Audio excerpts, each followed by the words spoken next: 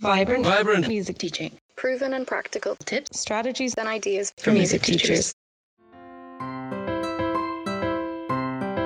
You're listening to episode 13 of the Vibrant Music Teaching Podcast. I'm Nicola Canton, and in this episode, I'm answering questions from teachers about improvisation, finger dexterity, concerts, and note reading struggles.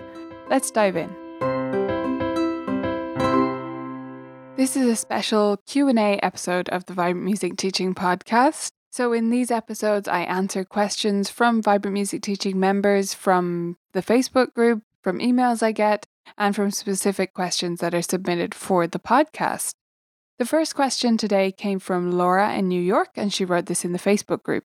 She said, "I'm so bad at improv. How can I teach it if I can't do it? The Circle of Fifths Odyssey," that's a course by the way, "seems so cool. I have tried it on 2 students the first lesson, but I feel like I need to demo better to encourage them. Help, anyone?" So I totally hear you on this, Laura, and I wanted to mention it on this podcast rather than only replying in text, which of course I did, because it deserves a bigger discussion, because there's so many layers to this. There's the first layer, which I think is that you don't feel confident improvising, right? You say, "I'm so bad at it." And I get that, but it's practice like anything else, right? I'm not a particularly amazing improviser at all. I've gotten a bit better, but for the most part, I just do it as a teacher. I'm not someone who sits down and improvises for hours and has all these cool riffs built into their fingers that they refer to. And I understand the benefit of that and that approach to it. But my approach to improv and in things like the Circle of Fifths Odyssey, what I'm really using it as a teaching tool. And I've gotten pretty good at using it in that context, more than just about creating amazing music or having students that can literally just play anything on the spot. It's not about that to me. It's about utilizing it for various reasons. So the Circle of Fifths Odyssey, for those who aren't familiar, is a course inside Vibrant Music Teaching. And I did a webinar about this recently, so you may have seen that as well. And the idea behind it is that we improvise our way around the Circle of Fifths. So we're starting at C major, improvising in C, then in G, then in D, etc. over the course of 12 weeks. And we're building it up so that students see the patterns of building up at the sharps, of the way the patterns fall on the piano, and from there, taking that to scale fingerings and chord patterns and all of that. But starting with this very free-form improvisation where they're just making whatever music they can in that key. So to go back to Laura's question, she's asking, how can we demo it better? Well, I don't demonstrate it at all. In other words, all I say to the student is, okay, we're going to improvise in the key of C. And if they're not familiar, I'll say, what do you think improvising means? Maybe they'll know, maybe they won't. And we discuss the fact that it basically just means making it up as you go along. So we're going to make up our own music in the key of C. What does that mean? Well, it means that we're going to use only the white keys to improvise with. And we can play whatever we want and make our own music using only the white keys. And then I just start my chord progression, which is just a 1, 5, 6, 4 with whatever rhythm I feel like at the time and in whatever inversions I feel like at the time. And then encourage the student to join in. Now, some students will be nervous of this at first. I found if I introduce it right, for the vast majority of students, they will just jump in and try something out. The older they are at the beginner level, the less likely they are to just jump in. They might need a little bit more encouragement. A 4-year-old will almost always just get going and they might make awful sounds, but they'll have a go and then they'll find their own groove. I don't need to give them much more help than that. If they are playing and smashing lots of keys and they're doing that week after week, I will encourage them by saying, let's use just one finger. Let's play just one note at a time for now. And then if they play something nice in the middle of a big mess, encourage them by picking that out. It sounded really cool when you just went down, stepped down on the keys and then repeated that C at the end, something like that. Just pick out something they did that really did sound musical and they'll build it up that way. Don't be expecting it to sound great right away, because it absolutely won't, and that's really not the point. The point is giving them the opportunity to experiment and to find out that there really is no wrong answers, but there are things that sound better than others, and you'll find your own style with that. So the younger they are, the less I need to do. And it's more just about repeating the activity until they come up with musical sounding music. Now, older students, if they really are reluctant to jump in, one thing I love, which I don't have reason to use that much, but I do love this phrase. So Bradley Sowash, who's behind the Ear Eye Revolution blog and several other things. He has his own jazz books and all of this. Great resources. But anyway, he has this fantastic thing that he says. So if a student literally plays nothing, you set off with your chord progression and they play nothing, you still find something good to compliment them on and you say, oh, that was a fantastic use of rests there. Just to bring a little lightness into it, right? So it's just a little joke, a little playfulness. And, everything is improvising. If you choose to have a giant rest in a piece, that is improvising too. So if a student is very reluctant, one thing you can do is make a little joke like that and just encourage them to dive in, that there really is nothing wrong. But another thing that I will do is I'll keep my chord progression going, could even just keep the left hand going with just like single notes, just to have some kind of baseline. And I'll just pick out a few notes with my right hand. And on purpose, and partially because I wouldn't do anything fancy anyway, but on purpose, I do not do anything fancy here. I use just my finger two and I play E, D, C or something, right? Something incredibly simple that sounds like a bit of a song. It doesn't have to be amazing. It doesn't have to be some cool riff. And really, if you come into the right attitude, even a teenager, even an adult student is going to find that enjoyable to listen to, enjoyable to play, and musical. It doesn't have to be incredible 12-bar blues all the time. It can be simple. It can be a little melody that they make using a 5-finger position or something like that. So if you're worried about it not sounding amazing straight away, the number one thing I would say, Laura, is don't be. It doesn't have to sound amazing. It's about the experience of it. It's about the learning we're getting from it. Yes, we want it to sound good and we want to encourage the bits that do sound good, but it builds up over time. So don't be too hard on yourself. Don't worry about you giving amazing examples. Just give extremely simple melodies and that will get you going. Okay, so I hope that helps, Laura, and that little bit of advice encourages you to carry on, because I started where you are now and I haven't come a huge, amazing distance, but I have gotten more comfortable with it. And I think that's really what's key here. The next question comes from Shona, who's in Wales. She said, so I have a pupil who's finding finger dexterity difficult. 5 years old, really keen, but finding keeping fingers curved tricky and getting frustrated. I'm trying lots of fine motor activities, lots of songs and games for fingers, but have you got any other ideas? Wanting to do lots of activities for them to really help them make progress. Okay, so Shona, I really have to start with a couple of follow-up questions here, which obviously you can't answer. So I'll do my best to talk through the different angles that we might be talking about here. But really, we need to be asking first and foremost, what curriculum are you using and what method book or other curriculum are you using with this student? What is your approach been? And how much emphasis are you placing on this? And in particular, are they using all 5 fingers straight away? Okay. So I don't know what your experience is with preschoolers, Shona, or, young beginners, junior infants, senior infants, that kind of thing. Because teaching a 5-year-old is extremely different to teaching a 7-year-old even. Those 2 years are a massive jump. And if you haven't taught a lot of 5-year-olds, you might be jumping straight in. I'm not accusing you of anything, but just say you are jumping straight into a very traditional method book that uses 5-finger positions from the beginning. So the first thing I would advise you to do is stop that, take it out of the mix. Because if they're jumping straight in and having to do Dozen a Day or John Thompson or Piano Adventures even, right? If they're doing something like that right from the get-go, then you haven't put in enough steps along the way for a 5-year-old to develop that dexterity. So if you're not using Piano Safari already, or something with a similar approach like Tales of a Musical Journey, or anything that encourages one finger at first, develops to non-legato touch over 5 fingers, and then gradually, very gradually moves to legato, then I'd highly encourage you to check out something like Piano Safari would be my favorite, or Tales of a Musical Journey, like I say, is a similar approach. I believe Hello Piano also has a similar approach in terms of working with one finger first and developing the arm control first. So that's the approach I would take with a 5-year-old. I'd be starting with one finger hopping around and doing lots of rote pieces and even reading pieces with just finger 2 in the beginning. And this is to promote, like I say, arm control, arm weight, and the way they move at the piano with freedom, without tension. Because if that tension is there at the gross motor level, moving their arms, then it's very hard to get rid of it at the fine motor level. And it's very hard for them to have a curved hand. Now, moving on from there, let's say you've done all that preliminary work, like Tara, who commented on your post, had mentioned that she was using Piano Safari and she was doing that, and she still wasn't quite getting there with her students. So, in that case, maybe you're expecting too much too soon.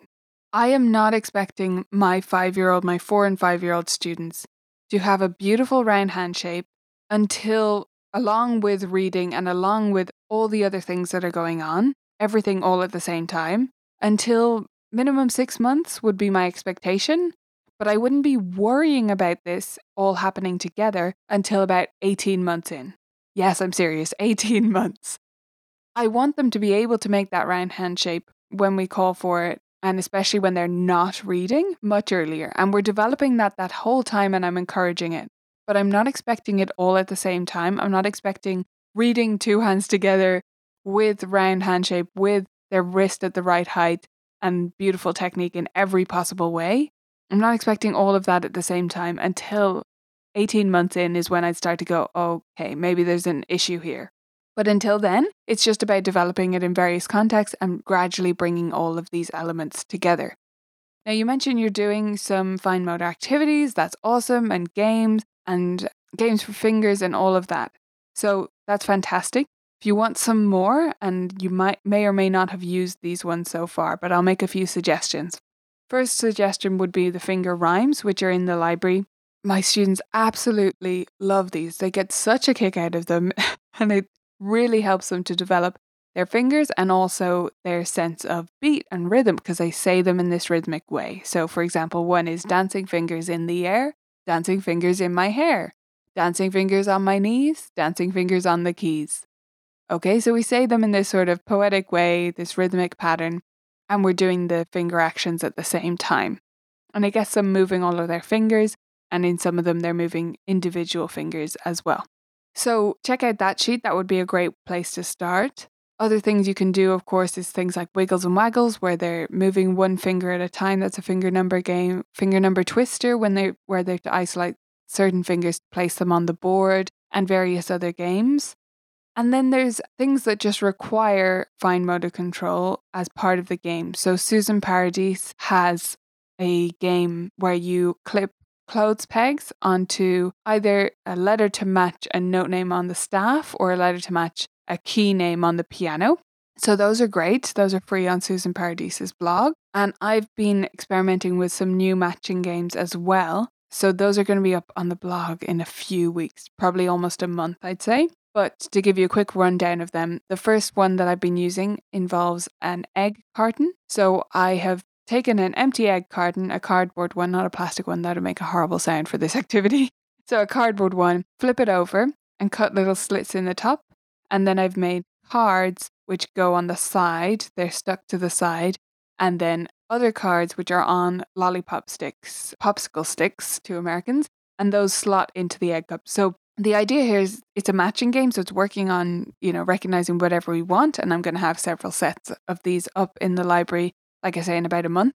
But they're also working on putting those through the holes, so it's developing that motor control that they need. Okay, so that's a little bit about motor control, but my inkling, not having seen your student or knowing too much about your situation, is that probably what's happening is not that they need that much more fine motor control work, like the separate games and all of that. Those can be helpful. But the big thing is managing your own expectations of what their technique should look like, and whether you should be expecting legato, whether you should be expecting finger 5 to really stand on its side tip or curve properly. In the beginning, I'd focus more on the round hand shape, not worry too much about the fingers bending backwards in a 5-year-old, okay? In a 7-year-old, I'd be very focused on the firm fingertips. But the big thing that I want to establish in the very beginning of having their hand in a 5-finger position is wrist at the right height, bridge not collapsing. That's the knuckle joint, right? If those two things are happening, then we will emphasize the firm fingertips more. Making sure they're bouncing from their arm, not trying to push with their fingers. I hope that helps, Shona. And if you want to give me more follow-up details or let me know if I've gone down the wrong path with this discussion here, then do let me know in the group. The next question came from Rebecca, also in the group. She's in New Mexico and she said, I'm doing a winter concert this year. I teach voice and piano, so it's combined. I have people doing ensembles, piano duets, some piano players accompanying singers, etc. Since it's less formal than the end of year recitals, I have decided that I'm going to perform as well. My question, for those of you who perform as well as your students at concerts and recitals, when should I place myself? Beginning, end, in the middle of somewhere? I know I'm overthinking this, but I want to 1, not intimidate but inspire, and 2, show the newer parents that I'm a performer as well. So I love this question from Rebecca, and I really enjoyed the discussion that it prompted. I think she got some great answers, but I wanted to take it onto the podcast here because I just think it's a great thing that comes up quite regularly. And I've missed out the start of her post there, but she actually mentioned not wanting to be controversial because she knows some people don't agree with playing at student recitals. I don't think it's a huge deal either way. I used not to do it. I do now because one piano mum specifically asked me or, sort of goaded me into it. She said, oh, we never get to hear you play or whatever. And I said, all right, I'll do it. I think she's right, putting myself through the same thing, especially as someone who is a very nervous performer, mostly because I didn't have to do it until I was 16. I really wasn't in any concerts, so I never had to play in front of anyone except an examiner, which is a very different situation. So I always have been a very nervous performer. Most of my students who start doing it at a very young age are not at all. But I think she was right in saying that, I should be getting up there with them. So I've started doing it just at the end of year concert, not at the middle of the year concert. And I think that's a good balance for me and for my studio. So that's the way I'm handling it for me. Now, of course, I'm playing duets and all of this at every concert. But for the solo performance, for the bit where just I'm playing, I choose to do it at the start. I think there are good arguments both ways, and I'm curious as to which way Rebecca goes on it. But there are good arguments either way you look at it. I choose the start for several reasons. Number 1, I do not want to wait through the whole concert knowing that I have to play. That's just me. I know my mind would be flitting back to the piece I have to play, and I wouldn't be fully concentrating on all the stuff that's going on, and it's important, and I want to enjoy my students' performances. And also when I'm playing duets, I don't want to, be thinking about the piece that I have to play on my own, and therefore not concentrating fully and being present for the duet that I'm playing. Might sound like a silly thing, but it does make a difference to me. Another reason is it's just a natural point for me to play, in my opinion, because at the start I'll give a little welcome speech, right? And it makes sense to me that I just then sit down, say, okay, I'm going to kick us off with the first piece so no one else has to go first, and sit down, do my pieces, get up again, and introduce the first student performer. That makes sense to me. The third reason, which I've sort of mentioned there, is it's a little token to say, no one else has to play first because I'm going to do it. Still, there has to be a student who has to go first, and I'll always make that someone who's pretty confident doing that.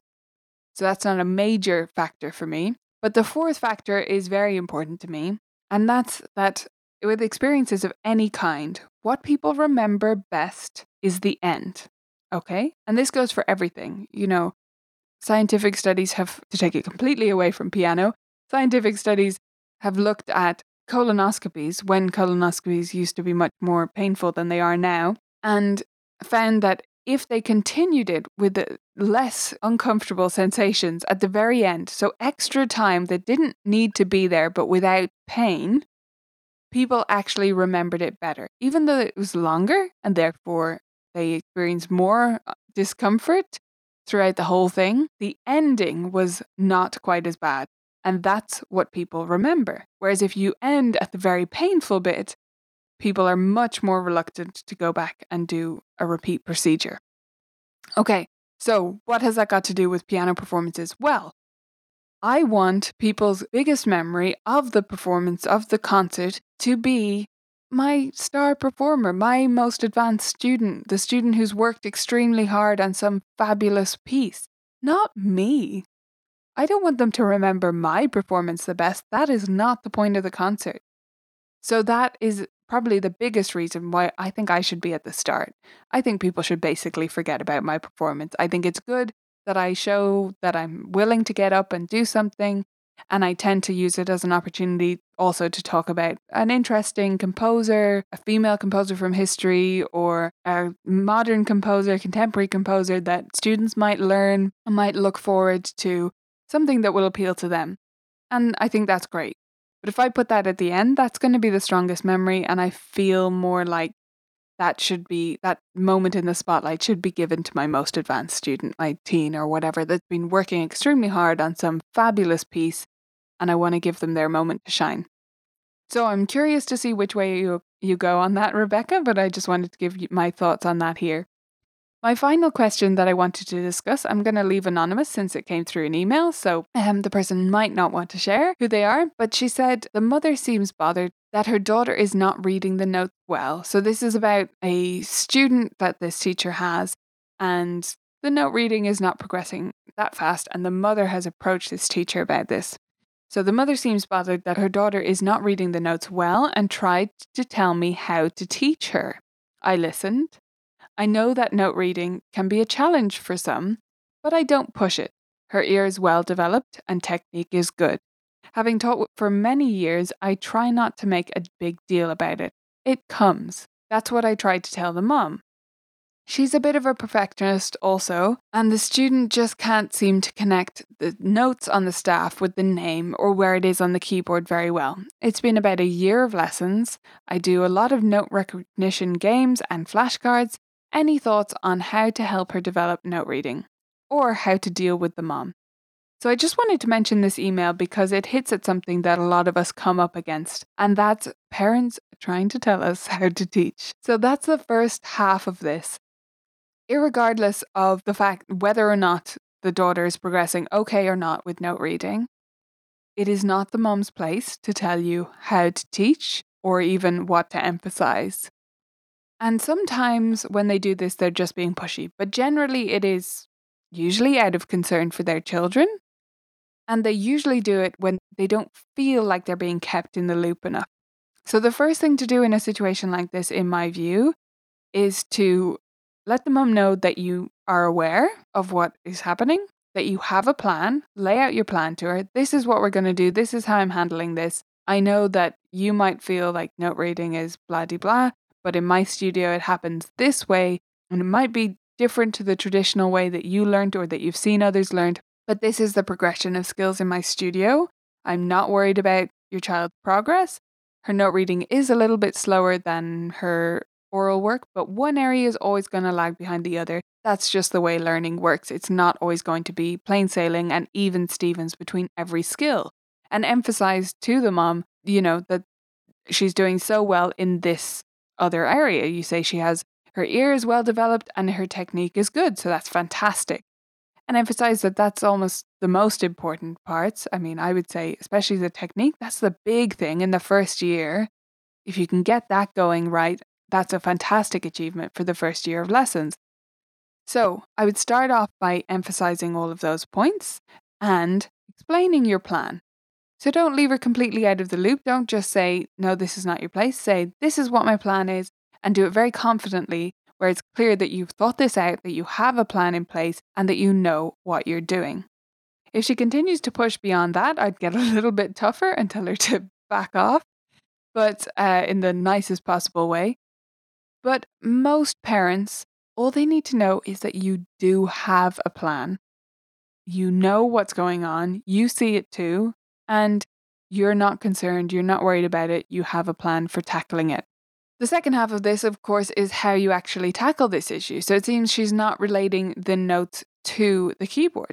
So I would suggest games such as the piano puzzle, lions, tigers, and bears, even key clamber, take it back to the piano key names. Just make sure she definitely can easily find each piano key. So key clamber, music alphabet memory, anything like that. And then just keep relating things back to the piano. You also might like to check out that section in the piano positions clinic. So you could look at actually the octave disorientation videos. Even if that's not what's happening, those would be good suggestions for how to help her navigate connecting the two things to each other, the keyboard to the staff. But it sounds to me, for the most part, like you're not actually worried. So those things might be helpful if there's some underlying issue in your view. But after a year of lessons, not reading completely fluently, not always immediately relating things to the keyboard from the staff might not be an issue. And if you're only worried about it because the mum is bringing it to you, then you just need to let her know what the progression is and how you're tackling it and what to expect from lessons at your studio. I hope that helps. Thank you so much to all of the members who left questions in the group and in emails that I could choose from today. We had some great discussion points to talk about, and I hope it was useful to everyone listening, because I know these are all things that we all come up against from time to time in our studios. That's it for this week. Bye for now. Quick reminder to Vibrant Music Teaching members that the office hours are coming up this week on Thursday and Friday. You can find the details of those at vibrantmusicteaching.com/calendar if you're a member. If you're not a member and you want to join us and get your questions answered, as well as getting access to everything the library has to offer, you can sign up at vmt.ninja.